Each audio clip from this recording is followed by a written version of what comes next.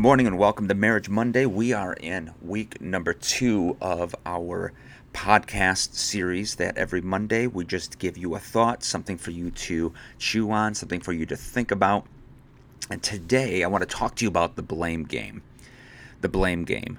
It is something that we do as human beings. It's nothing that develops like later on in life. In fact, we develop it at a very young stage when we begin to walk and talk and we begin to form really deeper thoughts, more than just mama and or dada. We begin to take ownership over things, and when we're caught doing something wrong, we immediately want to defer the pain of the wrong onto somebody else. I remember years ago, my son ran in my bedroom, and I was just jokingly just threw the blankets over my face and just tried pretending I wasn't there. And so I felt him climbing on the bed, and all of a sudden, for a split second, I didn't feel him on the bed. It's because he was in the air, and he just ran, jumped, and went knee first into my face. And I was enraged. I was angry. And I remember looking at him saying, "Ethan, why did you do that?" And he just, without a blink of the eye, said, "The devil made me do it." And we look back, and I think it's a hilarious story now.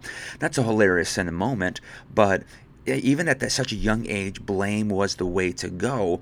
And quite often we can do that within our marriage, is we can go into the blame game. I've said this for years, and you hear me say this so often in the podcast, is a win for the me is rarely a win for we.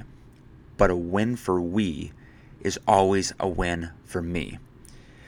If the win for me is I can blame my spouse or blame somebody else, then honestly the marriage is not going to win. But when I've made a mistake in my marriage and I own that mistake, all of a sudden that begins to be a win for the marriage itself. And this is where when I look at marriage, I really go back to the original marriage, which I find in the book of Genesis, chapters 1 through 3. And what we see in the beauty of creation is we see Adam and Eve, we see man and woman together, and Scripture says they were naked and unashamed. They had nothing between them. They were mentally, emotionally, spiritually, and yes, physically naked. There was nothing keeping who they were from their spouse. And when a mistake was made, look at the immediate response of the both of them. The immediate response was blame. We see that Adam blamed God. It's like, listen, God, you made this woman. You made Eve. It's your fault that she did this, that she brought this into our marriage, brought this into humanity. And Eve blamed the devil.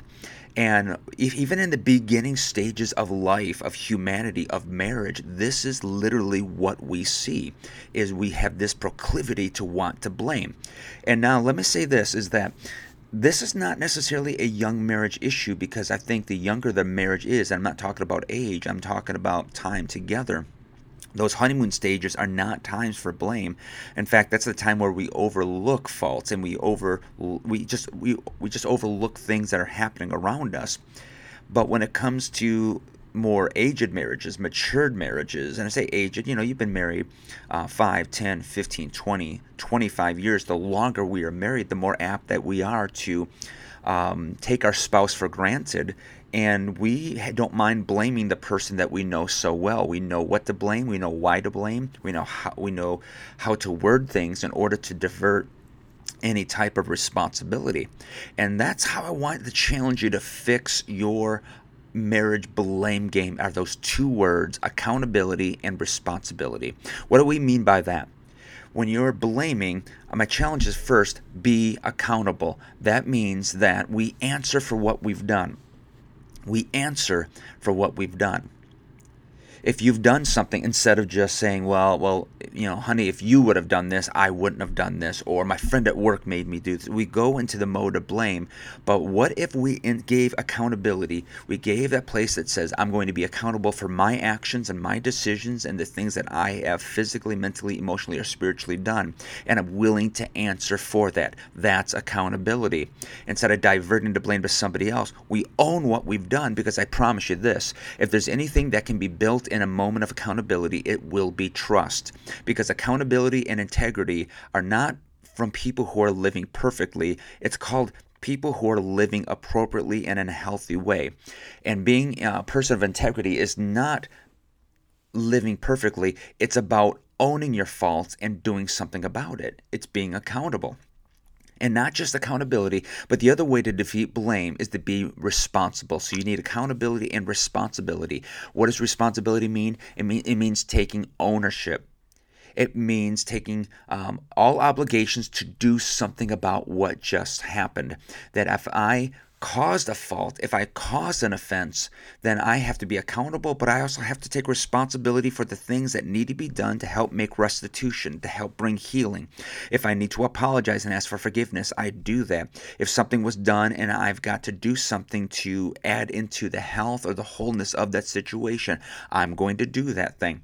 And that is where true health begins to build, because instead of being the selfish, childish blame game mode, what we have done is we have looked at the situation and said this, is that, listen, I caused something, I did this, and therefore I'm going to be responsible.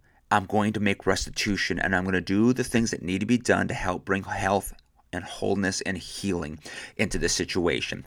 There's a rule that I kind of live in my own personal life. This is a rule that transcends not just family, but into friendships and even into my job as a pastor.